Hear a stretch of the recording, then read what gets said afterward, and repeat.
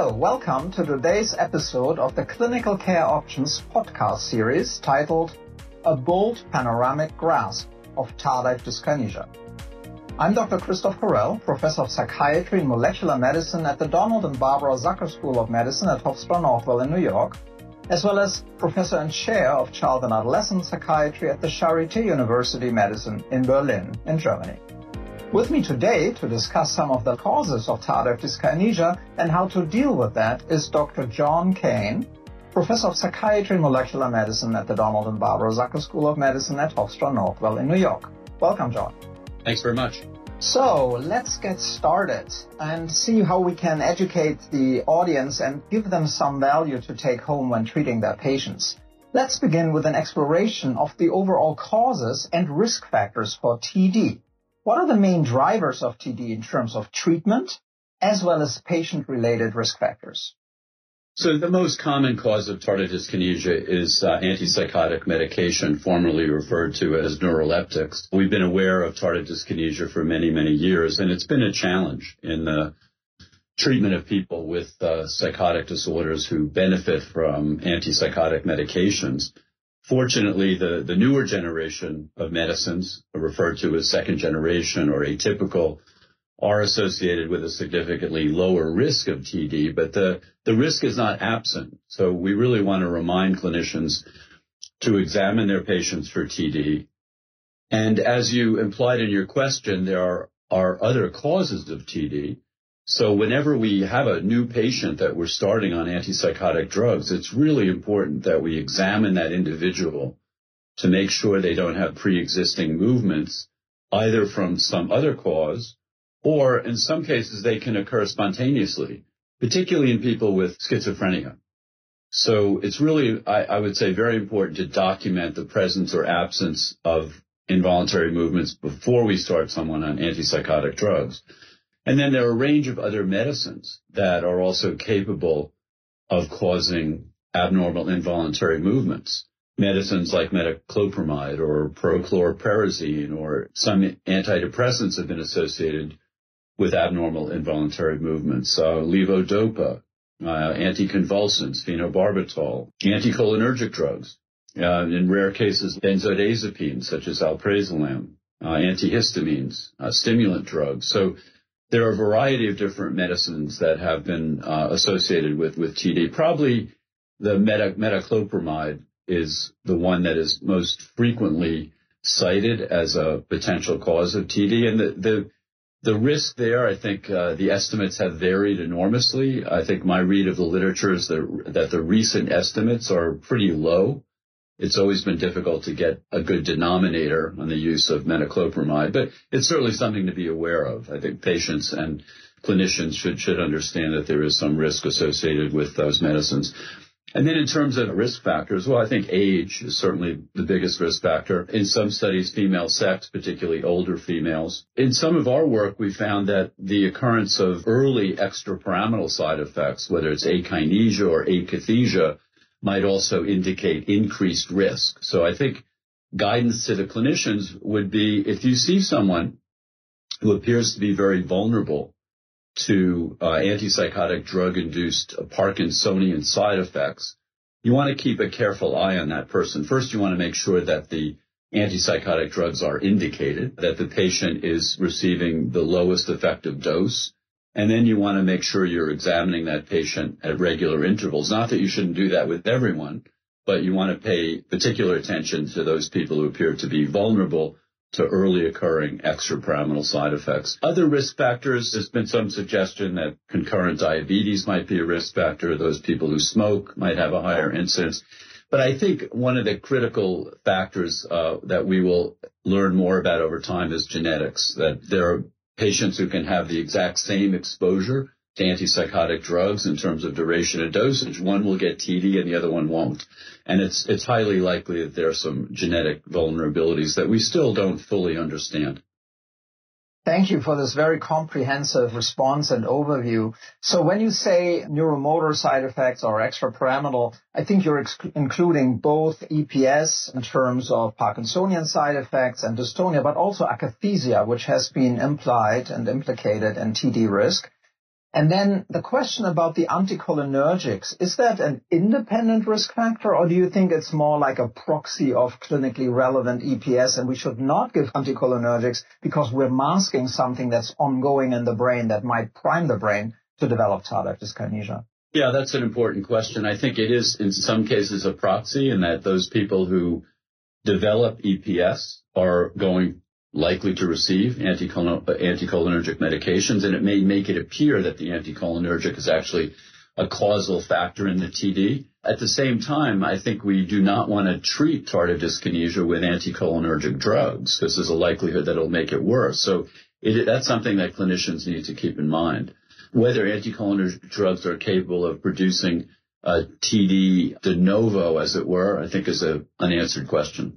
Right, and then I think cumulative dose and lifetime exposure to antipsychotics, intermittent treatment when people become non-adherent, and also substance abuse have been additional risk factors that I think our audience should be aware of. And so, for example, substance abuse and diabetes are potentially treatable and adjustable, and they should be always considered. And then the first-generation agents, as you mentioned, have a higher risk, so maybe there is not really a place anymore for those agents because of that risk, or what's your opinion? Well, I certainly think if in those settings where people can afford the second-generation medications that they would be preferable, but I understand there are some parts of the world where that's not always the case, and I guess I would rather see someone treated than go untreated. Even if with a first-generation drug, I would just be very, very cautious to use the lowest possible dose and to really bend over backwards to make sure that the antipsychotic drug is truly indicated. Sadly, we still see some patients receiving these medications when the indications are not as clear as we'd like. I'd like to just get back to a point that you made about intermittent treatment. There was a very interesting analysis done recently by some of our colleagues looking at about 8,000 patients and comparing the risk of TD on long-acting injectable drugs versus oral medication. And they found that the risk was lower with long-acting injectable drugs. And it's interesting because I think a lot of clinicians are hesitant to use long-acting drugs because they think, they're going to cause more side effects. And particularly TD has been mentioned in the past as a possible risk with long-acting injectable drugs. But I think that study really helps to put to rest the notion that long-acting formulations increase the risk of TD. If anything, they decrease the risk.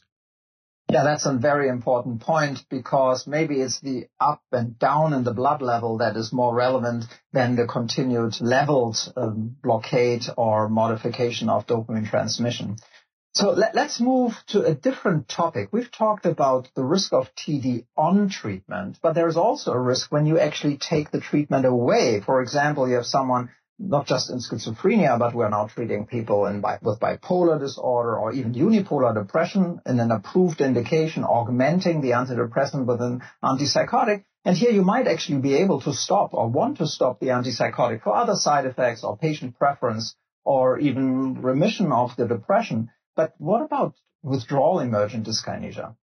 Yeah, so, there are a couple of factors to consider here. One is that tardive dyskinesia can present in different ways. It can present while someone is actually taking medicine, but it also can present when the medication is either reduced in dosage or discontinued completely. And then whether that becomes true tardive dyskinesia and persists for more than 3 months, let's say, which has generally been our threshold for considering a diagnosis of TD, although some people would say a month is sufficient. So withdrawal dyskinesias, we usually expect to see withdrawal dyskinesia within 4 weeks of discontinuing the antipsychotic drug. It could occur later, but that's the typical, unless someone is on a long-acting injectable medicine, in which case it's going to be influenced by the kinetics of those medications. And now we have long-acting injectable drugs that are in the system for many, many months. So I think we haven't yet really determined what the period of so-called withdrawal dyskinesia might be for those drugs. I think that'll be an interesting question. But so generally 4 weeks, if someone's receiving a long-acting injectable drug every other week or once a month, then it could be 8 or 12 weeks. I don't think we have really good estimates as to the incidence of withdrawal dyskinesia. And in many cases, the withdrawal dyskinesia will abate and will subside. as will tardive dyskinesia in some cases. If we follow patients over time, in some cases the tardive dyskinesia does improve considerably and even disappear. We obviously want to do whatever we can to try to increase the likelihood that the tardive dyskinesia is going to abate.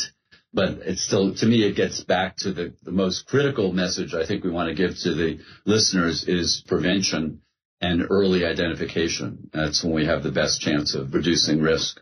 Very good. Thank you. It seems to me that there are maybe two cases in terms of withdrawal dyskinesia. One is a true withdrawal dyskinesia where you might stop too quickly the dopamine blockade. You have upregulated postsynaptic dopamine receptors that are hit by endogenous dopamine, and you might increase the dose back and do it more slowly. But there's also the possibility that the ongoing antipsychotic treatment actually masked underlying TD, and then when you take the medication away, you're just unmasking it, and putting back the medication and doing it more slowly wouldn't help. And that's certainly something that we will then need to look at and see whether there are other treatment options for withdrawal dyskinesia. Yeah, and that's a very important point that you raised about the speed with which one discontinues medicine. I think that in medicine in general, that we should not stop medications abruptly, that they should be discontinued gradually, in particular when we're talking about antipsychotics or antidepressants or other medications that can have pretty profound effects on the central nervous system. And unless there's some urgency to stopping the medicine, we can do cross-titration if we're switching to a different drug, and I think that's something that the listeners should also keep in mind. Yeah, very important points. Now, you mentioned earlier something that is a spontaneous developing dyskinesia, not tardive dyskinesia related to medication. Can you tell us a little bit more about that and how one would manage this type of emerging motor symptom? Yeah, this is something that we see particularly in elderly individuals who can develop what's referred to as spontaneous dyskinesias without exposure to some of the medicines that we've been talking about, but possibly associated with the aging process, with changes in dopamine function. I can't say that I've seen any good treatment studies for those individuals. That's not a situation where we would recommend the VMAT2 drug, for example. For those patients with schizophrenia who appear to have abnormal involuntary movements before ever receiving an antipsychotic medication, there too, I can't say that I've seen treatment studies. And so I don't think we know a lot about the evolution or even the course of those movements. And the reality is that somebody with a valid diagnosis of schizophrenia is likely going to receive antipsychotic medication on top of the spontaneous dyskinesia, which is why I was emphasizing earlier that there is such a condition of abnormal involuntary movements. We should document that in the medical records so that it's clear that this person had pre-existing movements. There's a chance that they would get worse with the antipsychotic medication. Thank you for that. I mean, it's pretty clear based on what you're saying that most of our data on the evolution and also treatment of tardive dyskinesia is in schizophrenia because that has for many decades been the condition where antipsychotics were used. What about the non-antipsychotic related dyskinesia that you mentioned before? Is it somehow different in the phenomenology? Would it be treated differently, or do we, again, just have not enough data because that's outside of the realm of schizophrenia treatment? Yeah, I think we have a lack of data. I guess if I did see a person with persistent dyskinesia resulting from one of these other medications, after I discontinued the drug and waited a period of time, if it was still present, then I probably would try to treat it with a VMAT2 drug, for example. But as you say, we really do not have a lot of good data. As far as the pathophysiology, hard to say, but I would bet that there's some overlap and that we're also talking about some genetic vulnerability. Yeah, and you mentioned that metoclopramide might have, again, the second best data that it can induce tardive dyskinesia. And here, similar treatment would be most likely indicated as for antipsychotic-related tardive dyskinesia. But let's talk about that kind of treatment. So you have a patient who comes through the door. He's on or she's on an antipsychotic. You manage or you monitor them with hopefully the AIMS, and maybe a caregiver is telling you, oh, my loved one has these movements. What's that about? What are your next steps in the treatment in terms of dose adjustment, switching, stopping, and ultimately VMAT2 inhibitor? How would you go about this? Well, I think the first thing is to really validate the diagnosis, to make sure that it is tardive dyskinesia, to rule out other possible causes of tardive dyskinesia, of which there are many, and ranging from stroke and cerebral palsy to Wilson's disease and Huntington's disease and Tourette's and Parkinsonism, et cetera, et cetera. So that's the first step, is a differential diagnosis. And if we're certain that the diagnosis is tardive dyskinesia, then we want to try to eliminate the offending agent, if not to reduce the dose as much as possible. And I would probably wait a little bit of time before starting a new medicine to make sure that the tardive dyskinesia is not going to remit by itself. But all of that said, then I would consider using, one of the newer medicines. There are 2 VMAT2 inhibitors that have been approved, deutetrabenazine and valbenazine, several years ago. So there's been a fair amount of experience with them. They both underwent, I think, very well designed and carefully conducted clinical trials, so that the data I thought were very impressive. And obviously the Food and Drug Administration agreed with that as well. These drugs are not curative. So patients do need to continue taking them by and large. And so in many cases, if they do stop the drug, the movements will come back to some extent. There'll be some potential improvement, but they don't necessarily cure the movement disorder entirely. Thank you for that. So the data that were collected on valbenazine and deutetrabenazine included not only schizophrenia, but also mood disorder patients, which I think is relevant, depression, bipolar disorder. Most were on an antipsychotic. Some were even off an antipsychotic and still had these movements. So it's quite generalizable in terms of that there is a benefit. With VMAT2 inhibitor, when they're stopped, basically the symptoms reemerge or getting close to baseline again, which is, I think, also important, maybe with an exception of patients where you could stop the antipsychotic, and that's not fully clear. So, but we're adding a VMAT2 inhibitor, which basically reduces the packaging of dopamine and other biogenic amines in the presynaptic vesicles, and there's less than release of dopamine, which seems to be the mechanism. But we're adding this to an antipsychotic. Is that safe? Do you need to do anything to the antipsychotic? Change the dose? What are the side effects? Is it something that is well tolerated?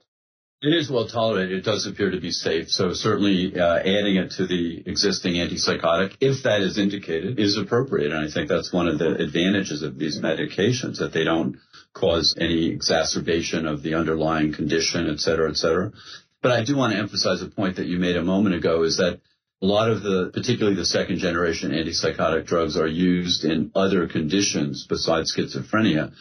And although the second generation medications are less likely to cause TD, they still do. And what we're seeing sometimes are patients with affective disorders, depression, bipolar disorder, developing tardive dyskinesia, and in some cases, quite severe tardive dyskinesia. So we have to ask ourselves, is there something we can do to prevent that? And I think part of it is reminding ourselves clinically that these drugs do have risk. They certainly may be lower than the first generation drugs, but it's an important decision whether or not to use an antipsychotic medication in a patient who does not have a psychotic disorder.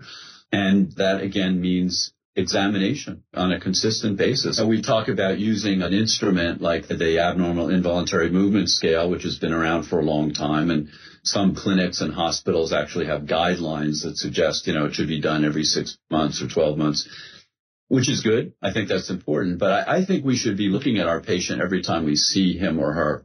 It doesn't take that long to observe someone and just keep an eye out for early signs of abnormal involuntary movements. Thank you so much, Dr. Kane, for this very rich discussion that I hope is helpful to our audience. But before we close out, can you give the audience some clinical pearls? What are they to take away from today's discussion?